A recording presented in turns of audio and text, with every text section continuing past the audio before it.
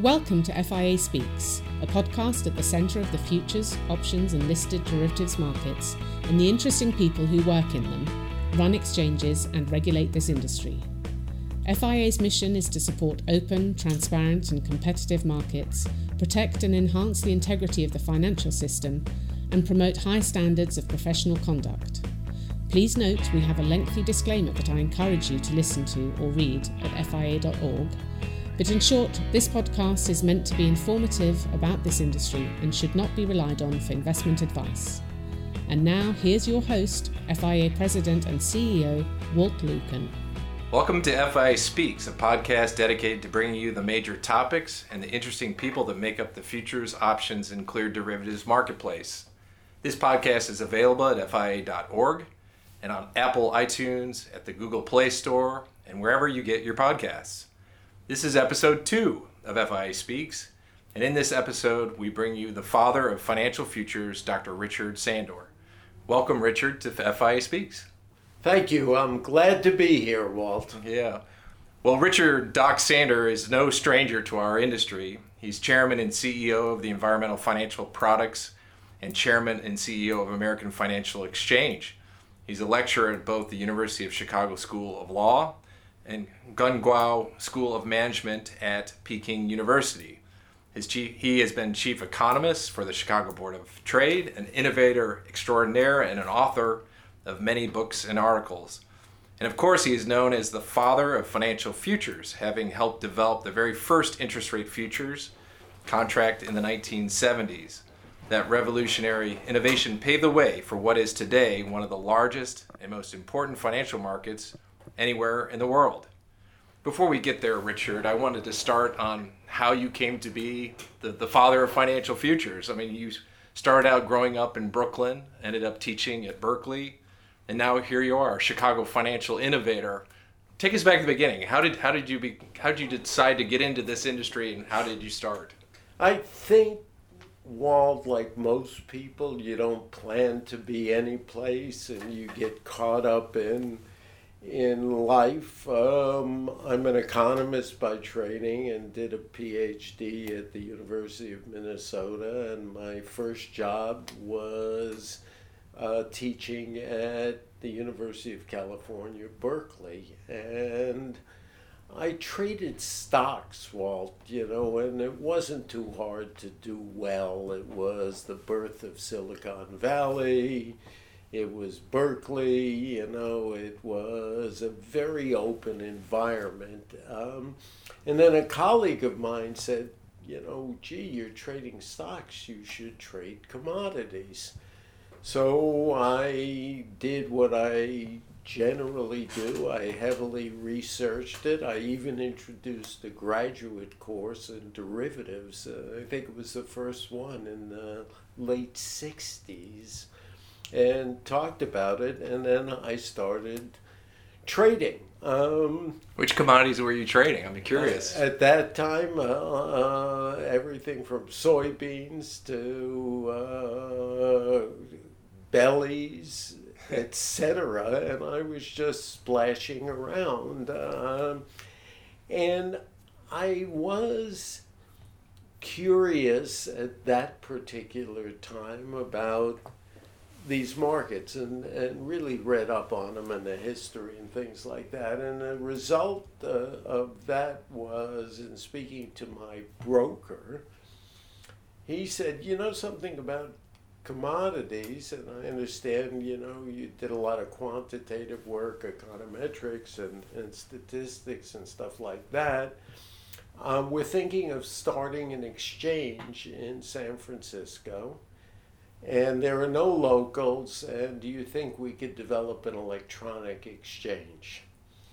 And I said, sure. So I got a grant from Bank of America and the Commodity Club of San Francisco to explore the feasibility of setting an electronic exchange up.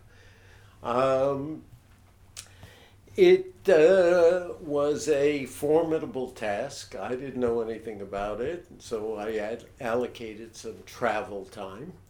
and flew back to Chicago and looked at the pits, and I was mesmerized, and I had to figure out whether it was an English auction or a Dutch auction, descending price, ascending price, what were the algorithms and things like that. And so I put pen to paper and developed an electronic thing, which is the subject of the last book that I wrote, Electronic Trading in the Blockchain. And it was pretty wild and hairy. You know, the Financial Times, and I recently had an interview with them, editor, I showed her the article from the 1970 that said someday the world will be nothing but a set of terminals hooked up to each other. And remember, this is before we had the PC, let alone the iPhone, and it was a ridiculous idea. Anyway, I thought it was feasible. There were too many vested interests, and so the study was relegated to being just an academic interest. Then I introduced a course that was similar to the derivatives, and I had a lot of guest speakers, and so one of them said to me, "Hey, do you think you'd ever leave?" And I said, "No, I'm pretty happy here. It's kind of good." And I get a call from the Board of Trade. They hired Henry Hall Wilson, who was JFK's liaison to the House of Representatives. He wanted to professionalize. Now, what he had is, remember, the Board of Trade was the exchange at the time, and he wanted to professionalize the staff, and they flew me in and said, would you come and establish the economics department at the exchange? And Henry was one of these 6'6", new frontier guys, and it was all very glamorous. And one of the folks that I studied with, but not really for, because he was back and forth, was Walter Heller, who was the first chairman of the Council of Economic Advisors under Kennedy, which is why I went to Minnesota, because I was interested in the political aspects. Anyway, we went back and forth, and they eventually asked me if I would join the exchange. And I said,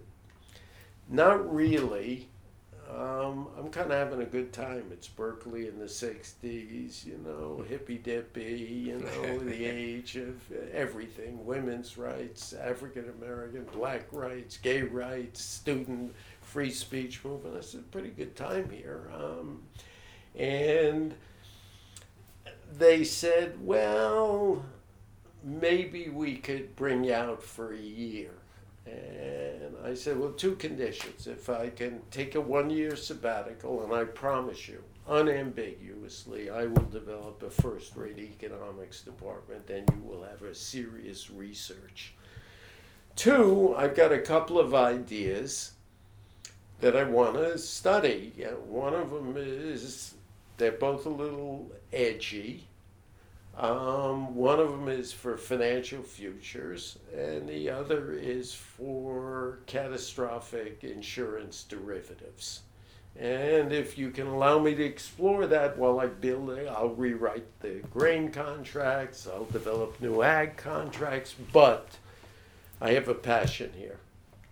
So I agreed to come, and that was in May of 72, and here we are 40 some odd years later. 1 year turned into 2. I got here in 72. The great bean markets occurred, and corn markets, the first Arab oil embargo, interest rates began to fluctuate. I was first told, go back to Chicago and Berkeley, you must be smoking something, there's no need to hedge interest rates, a bad idea. And it wasn't viewed in a very friendly way. Then 73 happened. And then, which you're familiar with, the result of 73 was that the commodities business needed a federal regulator. It was the Commodity Exchange Authority. And I sat down there with Phil Johnson and Henry and said, we need to get two things done. We have to redefine a commodity into something tangible and intangible and lace it through the legislation. And then Mike McLeod, I had known Senator Talmadge, and he had been at a conference. I organized commodity conferences and convened them in the early 70s. And I got to know Mike McLeod, and the bill came out of the House, and it didn't have exclusive jurisdiction, and Phil and I worked back and forth, and ultimately in 74, the act was passed, and here we are. And here we are. And funnily enough, the first commodity traded under the Commodity Futures Trading Commission was not a commodity. Right. It was your financial product. It was, an interest rate product. So, well, take me back to that period of time, because it was, you talked about Berkeley being an exciting, innovative, creative culture, but Chicago wasn't that far off either. You had the Chicago School of Economics here. You talked about Washington was revolutionizing the law. You had derivatives markets a bit in their heyday. That must have been exciting to be a part of all of that, helping write the law for all these things to happen. Take me back to what Chicago was like in the 70s. It was wide open. Yeah. Interestingly, I came back from one of these trips, Walt, to Chicago, and I was describing to my wife what it was like, and she looked up, she's a wise lady, and said to me, we're going to be living in Chicago someday. And I said, no. And then I made another trip, and one of it was to meet a lot of speculators. And I said at the point, these, and it was only men at that time, although the first woman was admitted to the exchange. I said, these men would trade anything. It's really exciting. It's not like, established securities exchanges. When I told them what I was doing, they thought that would be great. The only question they asked was, will it go up and down? Right. So it was greeted with a lot of, I would say, enthusiasm, new ideas, the notion of the University of Chicago, free markets. These were things that were embedded. And people say to me, how do you compare Chicago to other cities? And I said, look, it's a big brawling teenager. It's filled with hormones, and while New York might be the investment capital of America, and the Bay Area might be the venture capital of America, Chicago's the home of speculative capital in America. And I put those in three buckets, and I said there's families and traditions, and different cities around the world have different characteristics. New York, it's the stock market, but there are generations of families in this city that believe speculation is a tried and true profession, and there's multi-generations, and so I found it vibrant. There wasn't an idea that you couldn't bring up that somebody would dismiss out of hand. And when you started to talk about this interest rate product that was in your head and you wanted to bring to the public, what was the reaction? Was there interest with this speculative community? Or was this a slower take-up of this product over time that eventually launched sort of the financial futures industry? We did a lot of homework. In terms, the first one was the Ginnie Mae, followed by Treasury bonds. And it was a real interesting situation because while I was in California, I was exploring it, and I tried to develop a way to grade mortgages. I got an 18,000 loan portfolio from one of the major S&Ls in Chicago, in California, and I tried to grade it to turn it into a commodity. And what I found was when you ran a bunch of regressions, there were a lot of binary variables that affected the price or interest rate more than you would think. So, for example, if you were divorced, you had a tougher time. If you were in the wrong neighborhood, you had a tougher time.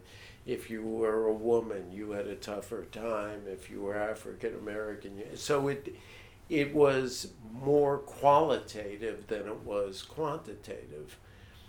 Then the Ginnie Mae's came along, and I said, okay. The first study ended up in a University of Chicago journal, as what I tried to do and was not able to do. And then I realized Ginnie Mae's. Now, California in 1968-69 was an undeveloped country. All of the building and new housing was in California. All the money was in the Northeast, in the savings banks. California had to attract that capital into the S&Ls, they had to offer interest rates 1% higher to attract capital flows. And so I got networked in California. There was a guy by the name of Press Martin who was there, ultimately became chair of the Fed. Tom Bomar, who was in the thrift business, who ultimately became head of the Federal Home Loan Bank and the first CEO of Freddie Mac. And once I got to Chicago, I spoke to Tom, and he said, I really need to hedge because Freddie Mac is buying mortgages and holding them. This was not part of the law. And I have $800 million of inventory that I need to hedge. So we got support of Press Martin, of Tom Bomar, of the head of Ginnie Mae, of every major mortgage banker, because they were in my backyard. And so we put in, and the first application was filled with letters from the head of the Ginnie Mae, from the head of the California Savings and Loans. It was replete with every major name in housing because housing construction was going on in the western part of the United States. So it had made the application easier and was a better segue into fixed income than a bond was. The second thing is, maybe hard for you to believe, but there were no long-term bonds in 1975, What was the standard term at that point? It was at max in 1958, I think. It doesn't sound ridiculous now. It sounded ridiculous. And it was like the 1 5/8 of 65 issued in 58. But there was no long-term bonds. You couldn't issue anything over 10 years, and there were no 10 years. And then the bond futures were preceded because the government, and which was our hypothesis, and again, you didn't need to be a genius to step out in the Berkeley campus and realizing that the civilization of the 50s and the post-World War II was a civilization gone with the wind. We had an unpopular war, we had exploding deficits, and you didn't have to be a genius to figure that interest rates and would need to go up to ration capital, etc. And then the government started issuing, and then I think it was the 7 5/8 of 07, which was nicknamed 7 5/8 of 2007, okay, in 77, was nicknamed the James Bond.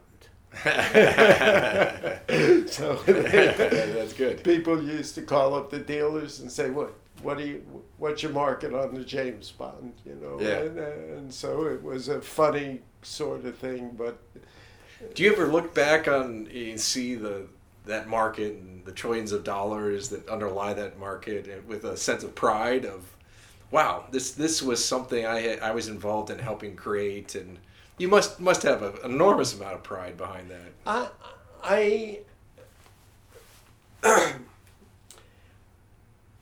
I have a tremendous amount of pride in more the people that I've been. I'm a teacher, yeah. Okay, and I gave a talk a little bit ago, so let's call it in deference to you, April of 2019, and it was to NEBA. And a guy comes up to me and he said, I took derivatives from you at Northwestern in 1977, and it changed my life, and it doesn't get any better than that. Right. It really doesn't. And I'll run into XYZ and they'll say, I'm retired because of you. And I can't tell you how many comments I've had. And being a teacher, and it and as you know, bonds were replicated in London. So it happens in London, it happens in Paris.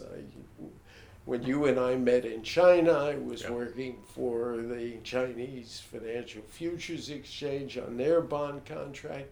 Yeah, it is, first the people, and second to scratch your head and say, geez, you designed something that exists for 42 years come August 18th of 2019, and it's identical, and there are very few financial instruments, and not only are they identical, it's been replicated in every major city around the world. So yeah, I do. I sit back and I say I can't believe it, because I never thought this was a puzzle. I never met a problem I didn't like, that needed a solution,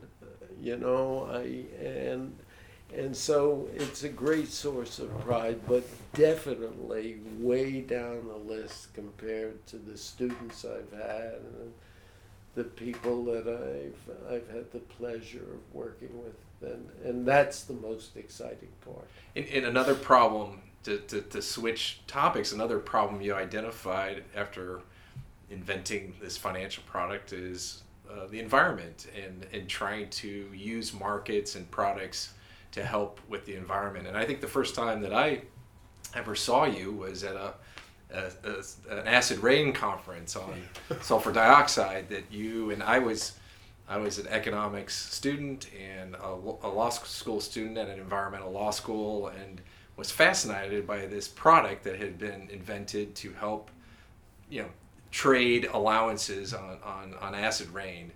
And that's when I moved to Chicago to take the bar. I went to one of your seminars, and you didn't know me at the time, but it had an influence on me on these markets that I would eventually come to become a part of.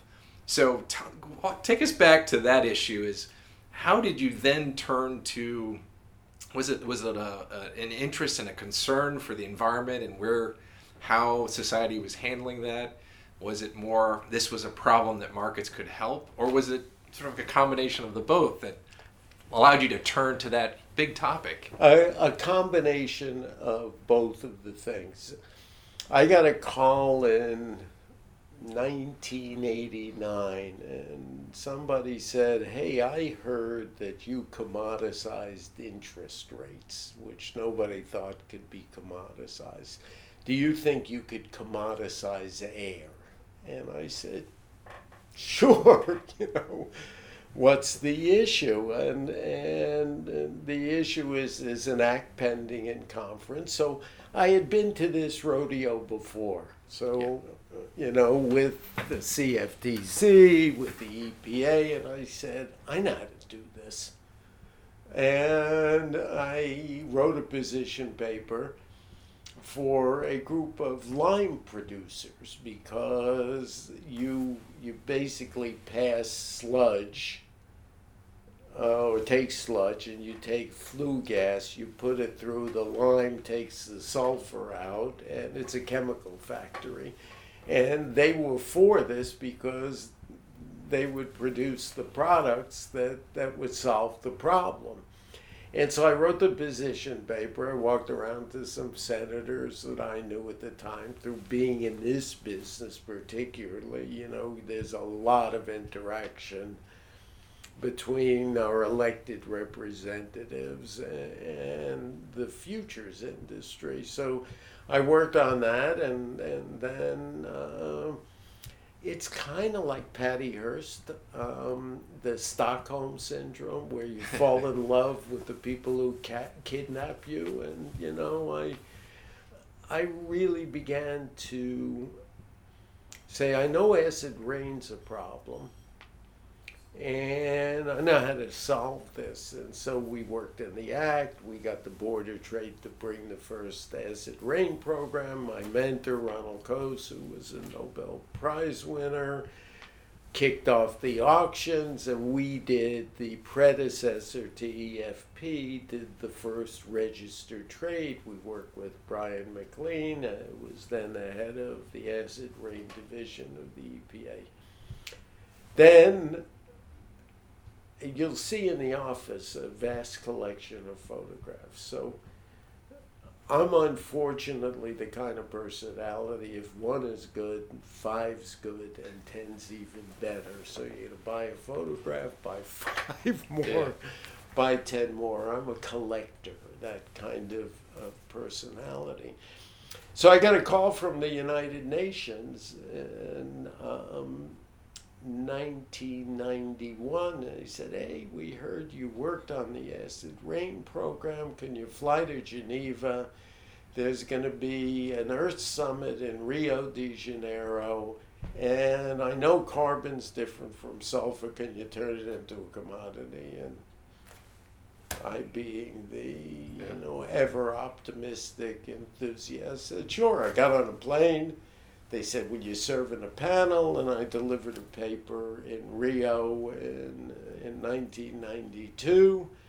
And that was the basis for the Chicago Climate Exchange. That was the basis for the Chicago Climate Exchange. Before we jump there, because I do want to talk about that, but the take people back. A lot of people don't remember my generation below acid rain and how devastating that was to the Midwest and human condition, and lives were being lost, and this helped to solve that. I mean, thousands of people were dying a year as a result of the knock-on effects of this. I mean, describe what it was. It was enormous. You couldn't drive. First of all, when you drove through Gary, Indiana in the late 80s, it was horrific. And certainly go to Pittsburgh and stuff like this. It looked like London in the 19th century. It was dark and overcast, and it was all from coal-burning utilities. It was such a big problem that Michael Douglas made a movie called Black Rain. So it was a metaphor for everything that was wrong in the world, economic development, much about what you read about China now. And so we put together the program, and I, along with a lot of other people, enjoyed it. And to give you an idea for those people who are listening and don't know, it was violently opposed by a lot of people, and the price forecast, and that it would devastate the U.S. economy, it would cause power prices to rise, it would make the U.S. non-competitive. Program, according to the EPA website, is costing $1 to $3 billion a year. The emissions have been reduced by 80%, I want to say, from the 1980 levels. The health benefits alone, that is reduced medical expenses associated with lung disease, according to the government, are 125 billion to 150 billion, and 37,000 lives a year are saved because of the lack of it. I have never seen a cost benefit like acid rain, and it's incredible. And when I do lecture about it, I'm teaching now at the University of Chicago on environmental markets, and have had a lot of people who you would know and who have come in and visited, and talked about the Paris Climate Agreement and talk about the SO2 program. And we had Brian McLean back to talk about it. And to a graduate student at Booth, the law school or public policy, you have to remind yourself that they certainly don't remember who George H.W. Bush was. They barely know who Bill Clinton was historically. It's only because the Clinton family is around.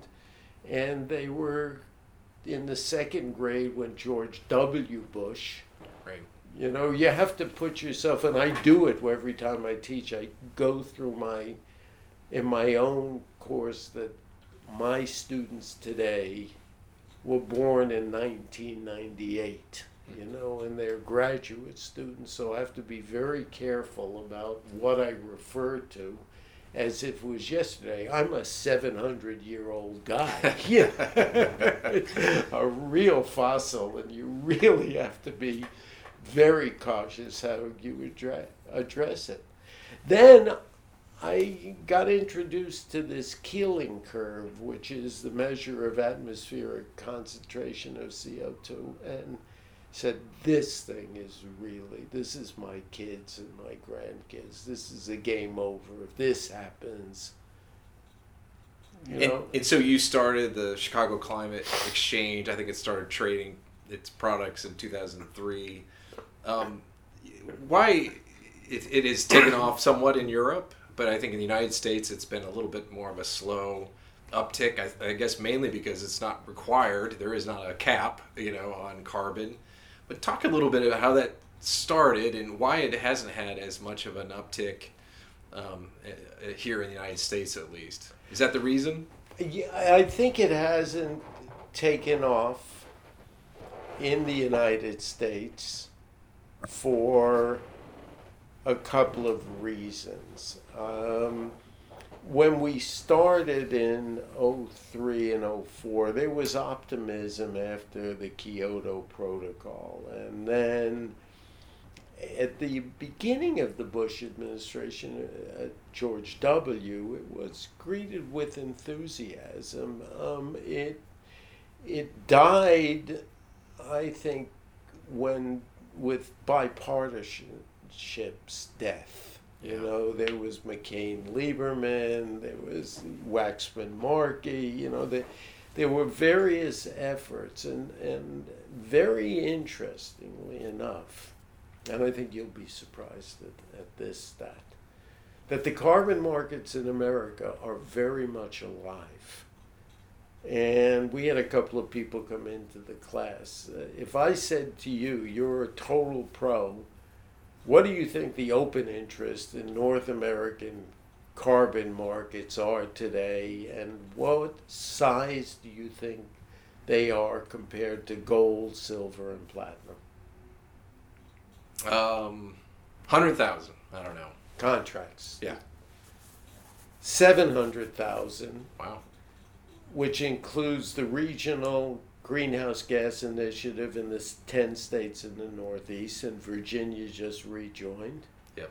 California, cap and trade, and 29 states with renewable energy. So the North American environmental markets are 5% below the open interest of gold, platinum, and silver combined.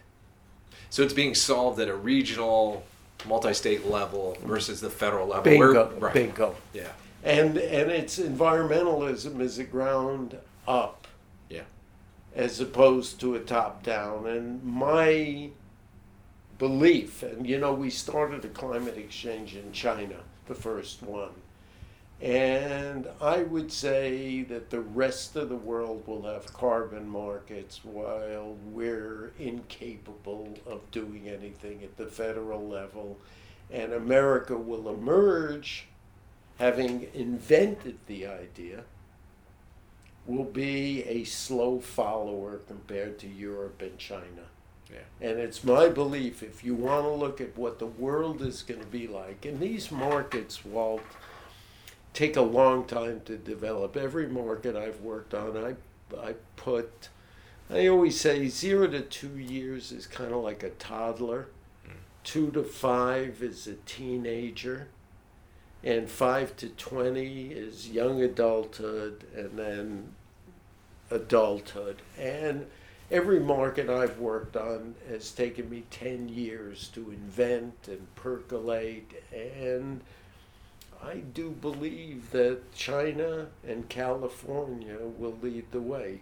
First of all, California is where everything innovative comes, whether you like it or don't like it. Whether it's legalized pot or entertainment or personal computers or smartphones or electric cars. It's just, if you want to forecast, and I tell my kids, just imagine that stuff. And it's an interesting theory. So you're a Midwestern guy. New ideas generate in the West and move across to the East. They rarely start in the East and get replicated in the Midwest and West. So I don't know what the psychopathy or, the psychology is. So my belief is China and California will lead the world, and Washington will be the slow follower. Well, let's hope that's not the case, but I think you may be right. No, I mean, as a forecast. I would hope Yeah. it's not the case, but Yeah. the fact is that I remind people and my students, Walt, it's very important to understand that federal policy is not American policy. Yeah. Okay, and in the case of environmentalism, That's a seatbelt ground up. laws, look at all of the things. These are local problems. Yeah. And they get driven upward. And it's not a political problem at the generation below us. I mean, all our kids are talking about this. It's not, to them, it's not politics. This is our world we're dealing with, and they want to fix this, and everybody worries about it. First of all, everybody who's against it doesn't understand they lost the war in the 5th grade. Yeah. Okay? Yeah. The war was over by the time kids were able to read, whatever they do today, National Scholastic or, any of those magazines. Yeah. Well, let's talk a little bit about your current day job. So you're founder and CEO of the American Financial Exchange.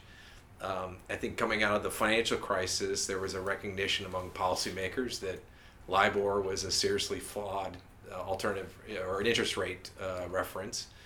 And for the fact that there weren't transactions actually happening, there wasn't a mark-to-market, people were able to manipulate that product. And again, another big challenge, another big problem that you identified, you've come up with a product to help resolve with that, to come up with an alternative to that, the Ameribor. So tell us a little bit about this next project of yours. It's in the midst, it's growing like gangbusters. thankfully. So tell us a bit about this next mission that you're on. So I look at, we sold our climate exchange to ICE in 2010, and I'm a restless guy, and we reformed the incubator, Environmental Financial Products. You know, I visited kids in Atlanta and California, took 2 weeks of holiday, and my wife said, "Why don't you go back to work?" I've had enough of you. You know, so we reestablished this, and I think and do believe that the biggest challenge in the 21st century will be water. So we started working on water markets.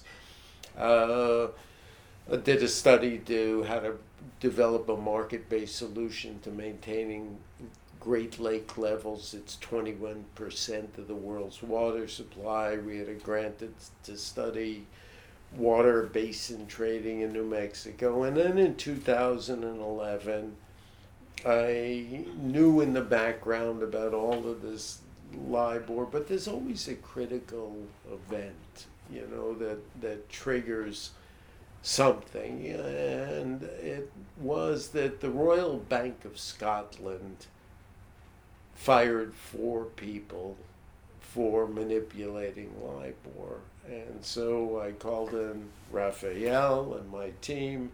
I said, let's put water on the back burner. This is over, okay? And let's make, as economists, let's look at where we think the world will be in 2021. 10 years going back to the life cycle that we decided. So I said, number one, if there's 4, there's 40 or 400, you know, and LIBOR will lose its preeminence. That's one. Nobody was talking about it then. They were criticizing it, but nobody was talking about they'll fix it and they'll do this and they'll do that. But if you're a markets man or woman, this thing is, it's like making somebody president based on the polls, the Harris polls 4 weeks before the election. You know, it's just absurd on its notion, and it's an accident. I don't know if you know how LIBOR began. I think I've read the history, but based on something that you published, yes. Yeah, you know, it was 6 banks that decided that they needed floating rates because interest rates were going to go up, and they talked the Shah of Iran into doing a floating rate note, and the 6 banks looked at each other and said, how are we going to reset? And they said, well, let's just call each other. I mean, think of this, $300 trillion in derivatives based upon, you know, 6 banks calling each other. It expanded, but whatever. So I said that, number one. Number two, in the meeting, we said 0 interest rates were not sustainable. Okay, this was I'm a student of economics, the Civil War, World War I. You know, you could freeze them for a while, you could do whatever you like, but there's no way that 0 interest rates are sustainable. They are a reaction to a catastrophic occurrence. That's premise 2. 3, the Fed would have to change and couldn't be on both sides of the market. Ultimately, it had a variant. You couldn't borrow from the government and lend to the government. And the Fed in 1913 was established to be the lender of last resort, not the borrower, right? It was supposed to be where you went when there was nothing left in the well. And so in 11, I called up our patent attorney and I said, why don't you start working on a patent for a general benchmark? It could be crude oil, etc. He said, what are you going to call it? I said, look, London has LIBOR, Europe has Euribor, even China has JIBOR. How could it be that 20% or 22% of the world GDP and there's no American benchmark? So can you trademark Ameribor? And it was available. And it was amazingly available, the American Interbank Offering Rate. Yeah. So we trademarked it. And then we said to ourselves, look, the big banks have a vested interest in maintaining it. And the people who really are so far from 18 multinational banks setting a rate in London are the regional, mid-size, and community banks. And so I got on a plane. I started a journey of, instead of going to New York, London, Paris, Shanghai, I was in Tupelo, Mississippi, Evansville, Indiana, Green Bay, Wisconsin, San Antonio, Texas, and then ultimately people said, much as I had heard about financial futures, go back to Chicago. We don't need you. Interest rates is 0. No, but they're going to fix LIBOR. What are we hedging? Yeah. What are we hedging? We don't have to do anything. I know that we fired all of our Fed funds traders. We don't borrow from each other. An idea of a peer-to-peer lending network is ridiculous. And we're all happy. LIBOR works, and we get all the money we need from the government, and we lend all of the money we need to the government. I'm more persistent than smart, and so I go into a wall, I back off, I look at the damage, and then go back into the wall. Then we got a big boost in 14 because the Fed started to look into LIBOR. It was clear it wasn't going away. And now all of a sudden the visits became more friendly. Yeah. It looked like we had survived 07, 08, and even a setback in 11, and the world was changing. And the reception grew. Same playbook, Walt, and in 2015, I contacted SIBO and said, you don't have an interest rate complex, CME does, ICE does. If you really want a complete portfolio, why don't you do it? I'll develop a benchmark, and then I'll give you the license to trade futures on it and ETFs and things like that. Same playbook. There's a guy in New York at Sullivan and Cromwell by the name of Raj Cohen. Got on a plane with Raj, briefed the Fed, the OCC, the FDIC, the SEC, the CFTC, went through the same playbook, and we launched in 2015, and we had 4 banks at the opening: Old National from your home state, Associated for Wisconsin, MB in Chicago, and Frost Bank. And we had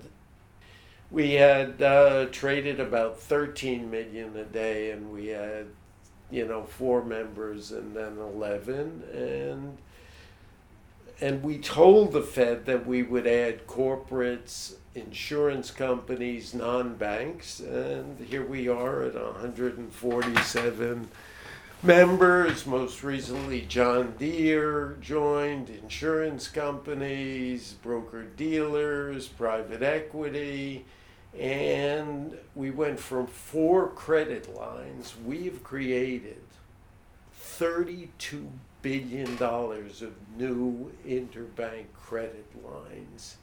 And our banks are roughly our combined membership has got $2 trillion in assets. We're 12% of America's banks, on the way to being 20. And we have banks as small as Abacus in Chinatown in New York at $300 million, and even smaller ones in the correspondent to Key Bank, Huntington, Regions, Bank Santander, etc. So, and we're getting ready to launch futures and options because we have critical mass. Is this a product that is a winner-take-all sort of product, or are there many alternative rate references that will be in existence once LIBOR is put into the sunset in 2021? Do you get a sense? Yes, I have a very firm opinion, and that's a brilliant question, because the first thing that comes up is to a number of people, well, you know, you don't have big banks, and there's SOFR, and my reaction is, look, I've been in this business for 40 odd years. I have never met any asset class where there's one benchmark. I started at the Board of Trade. We had 3 wheat contracts, a spring wheat, a hard red, and a soft red. I watched energy futures emerge. We have a WTI, we have a Brent crude, we have a Dubai, and we now have a Shanghai. We have more stock indexes than we have stocks.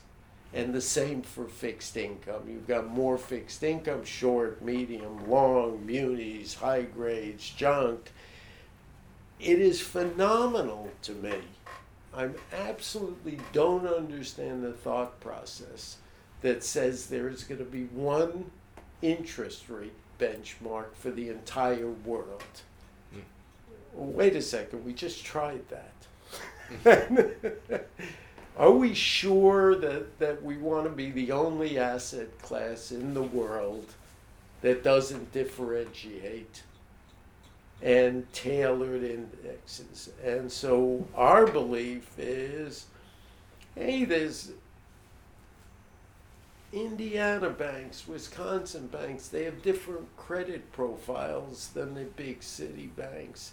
They can live, the farmers and the ranchers, as the old Oklahoma, you know, should be and can be working together. So the notion of one interest rate, I mean, I could be proven dead wrong, what do I know? But I just don't get it. And it flies in the face of 150 years of commodity trading, equity trading, everything that we've seen. Why does everybody always ask me, oh, well, you're going to lose? And I said, wait, hold on. That question assumes that there's only room for one benchmark. You know, why I don't have any ambitions to be the CME. If I get 5 or 10% of the volume, you know, we sold our last company for $600 million, and this we could sell at quite a big multiple of that with just 100 or 200,000 contracts a day. And the cap of it is, Walt, I've never done anything that I really don't believe in. Okay, I believe that hedging would be very important in the U.S. economy. I believe that a solution to acid rain would be very, very important. I believe that global warming is an issue for my kids. I believe this country, with no small, intermediate, and regional banks, would be a poorer place. We funded a lecture by Jeremy Stein, who heads the economics department at Harvard, and it's the lecture is to talk about the role of regional and community banks. And he said, you know, the big banks stopped serving the small and medium-sized businesses. It was small before 07 and 8. It was killed in 07 and 8. It hasn't come back. Banks in Birmingham are going to lend $25 million to a Toyota dealer, or $5 million to buy a Deere tractor, or to finance a milk company. That's not business the big banks even want. And do you want to see a country that's got 2 or 3 banks like automobile companies? I don't. I fully believe that these banks are an important fabric to our society. And I think the role that we can play is to make sure we deliver to them Ameribor as a regulated, transparent market that can be used to them so they can lend to medium-sized businesses in their community. Well, I certainly would never bet against you. I think lending is being pushed down to peer-to-peer. I mean, you see what's happening in China, where they're able to move money between iPhones, it's the same, happening at a corporate level, where it's you're able to push it down to smaller and smaller entities, and I think that's the wave of the future. I think you're onto something. I think a peer-to-peer network is the way you do it, and it's kind of out of, which is what the Board of Trade was about in its inception. It wasn't big grain companies, although they came to play a big role, and so thank you. I really hope that your listeners understand that whether it's the environment or interest rate futures in China or a new benchmark, that this country is so fantastic that you can do well and do good. They are not incompatible. And I'm hoping someday that, I'm going to look back after a decade in it, call it 2021, 22, and we will have built a very important American benchmark for Americans, built by Americans, and that they serve, all of these communities around the country, and I think they can live. And I think the big banks would argue that they don't want to see the small banks go out of business either. Well, I do want to wrap up, and I know we're short on time, but a few weeks ago we lost a dear friend of both of ours, Senator Richard Lugar from Indiana, and he was a member of the Agriculture Committee. He was back in the Senate when you were visiting Washington to help write the Commodity Exchange Act, and but he was also a big fan of yours. And many people may not know this, but he owned a 604-acre farm in Indiana with a lot of black walnut trees on it that stored an enormous amount of carbon. Yes. And so, in fact, I was at his funeral last week, and the walnut trees were talked about quite a bit by his son, David Lugar. And Lugar was very proud of those trees, and he was Black Walnut Farmer of the Year at some point. But I remember talking to the senator about your interaction with him in the Chicago Climate Exchange, that he was part of that and joined and was able to receive payments for his carbon storage.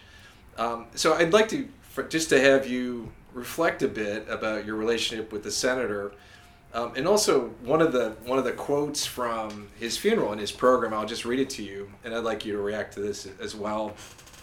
So not only like 3 quotes of his entire career, but this was one of them. That grandchildren have taught me how important the future is. I try to look through their eyes and imagine what's in their imagination. What's the world going to look like when they're my age? That really does take a huge imagination. I'd like to hear from you.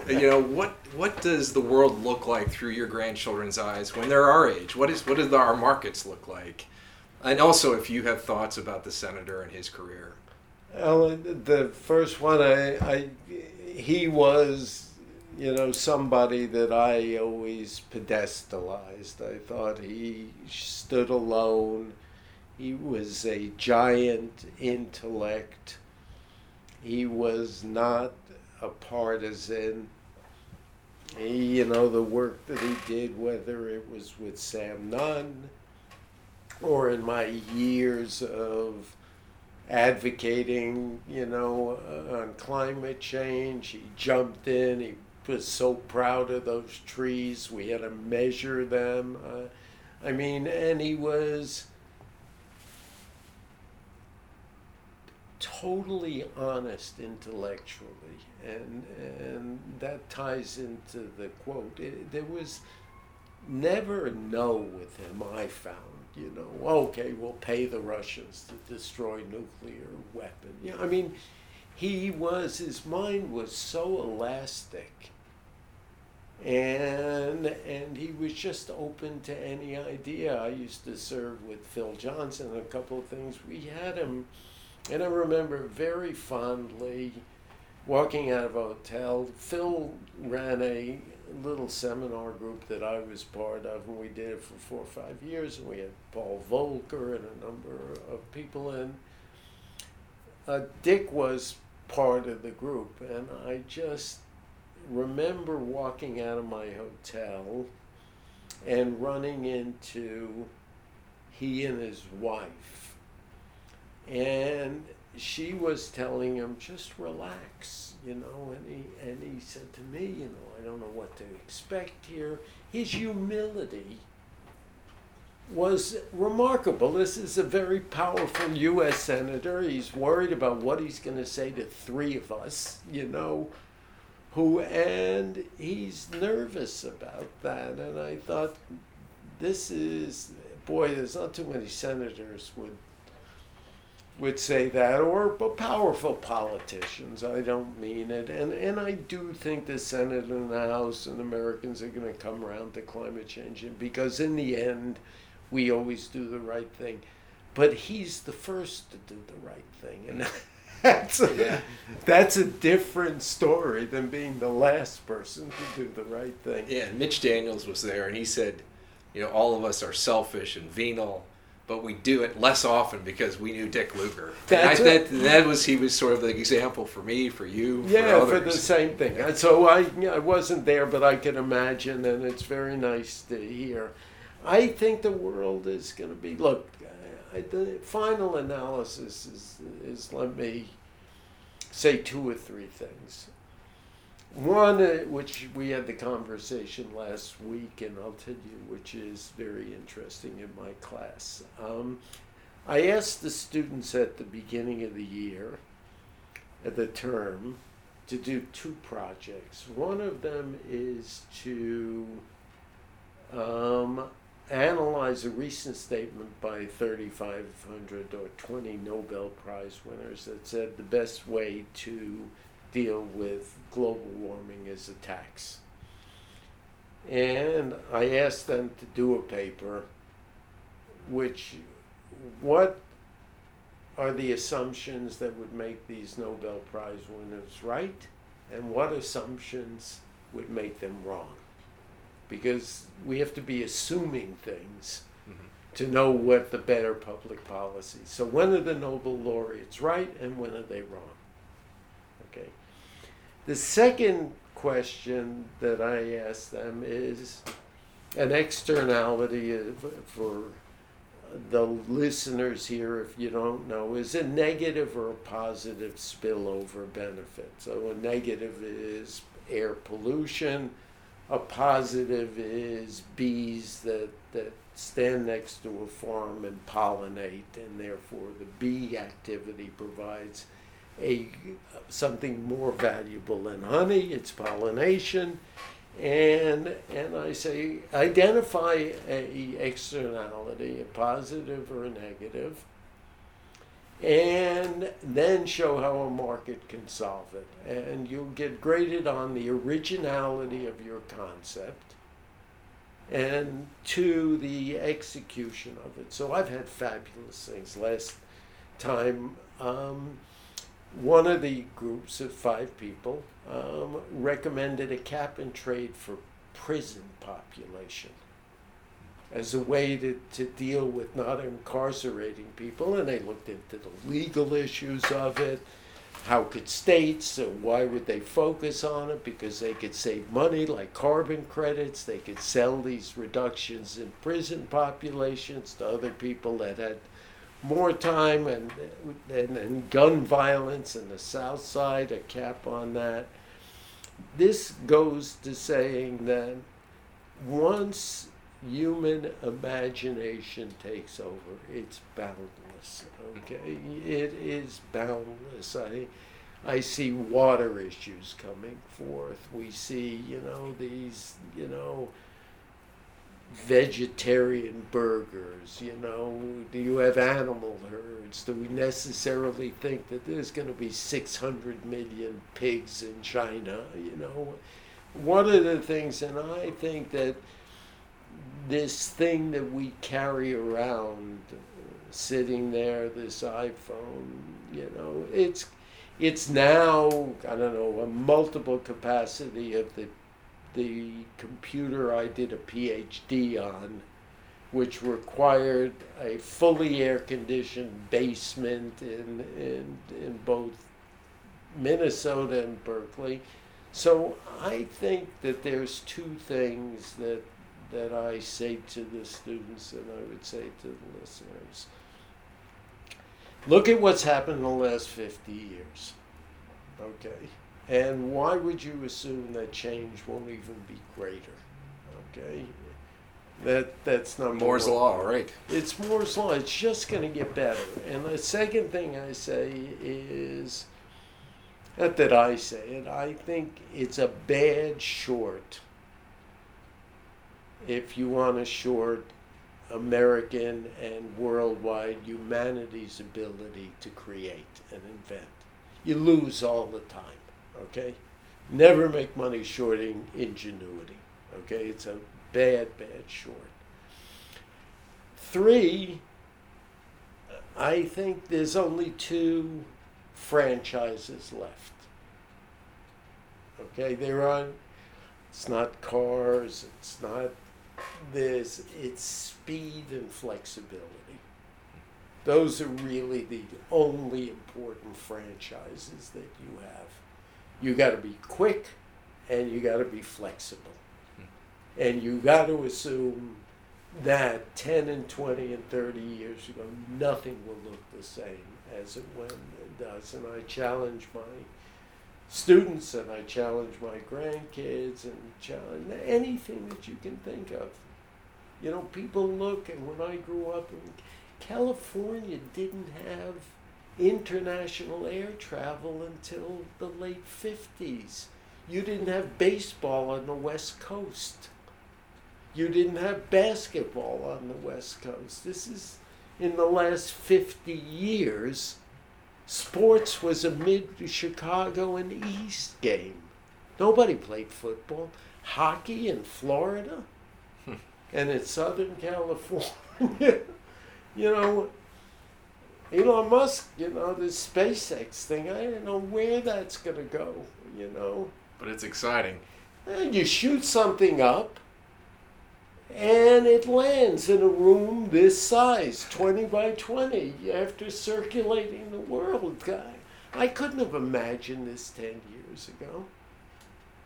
And Lugar's quote sort of comes to be true, right? Yes. It's boundless imagination. I mean, you can't even think what it's going to be like. You can't even think. And it's all about tomorrow. And I think what Lugar had, I like to think I have it in some small way.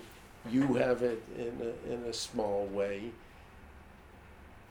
And that was evidenced by the time we had dinner in China.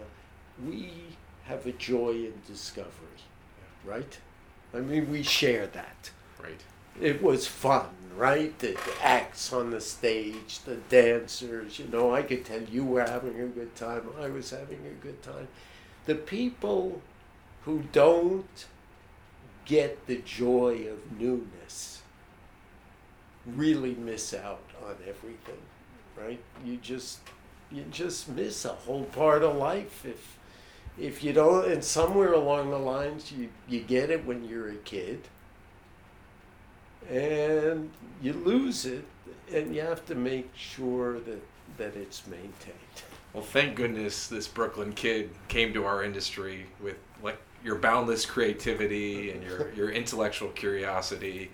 And thank you very much for being a part of our FI Speaks podcast today. It's a thrill for us, really it is. Well, it's my thrill. This business, the people in it, the opportunities out there, you know, it's like the John Denver song, it gave me my life, my living. So that to me is the warmth of this business. So thank you.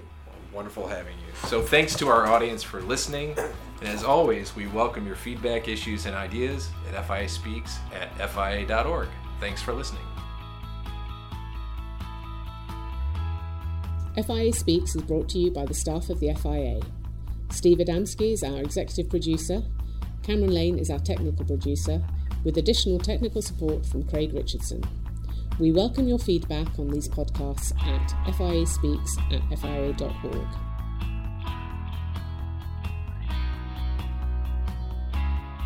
This podcast is intended for informational purposes only and is not intended to provide investment, tax, business, legal or professional advice to any individual or entity. Unless specifically stated otherwise, neither FIA nor its members endorse, approve, recommend or certify any information, opinion, product, process, service, individual or entity presented or mentioned in this podcast. FIA makes no representations, warranties or guarantees as to the accuracy or completeness of any of the podcast's content. Reliance on the podcast content is done at your own risk. FIA disclaims any and all liability or responsibility for any direct, indirect, incidental, special or consequential damages arising out of any use of, reference to, reliance on or inability to use this podcast or its contents. Any commercial use, resale or redistribution of this podcast without the FIA's express written consent is prohibited. Copyright 2019 FIA, all rights reserved. For more information, visit fia.org.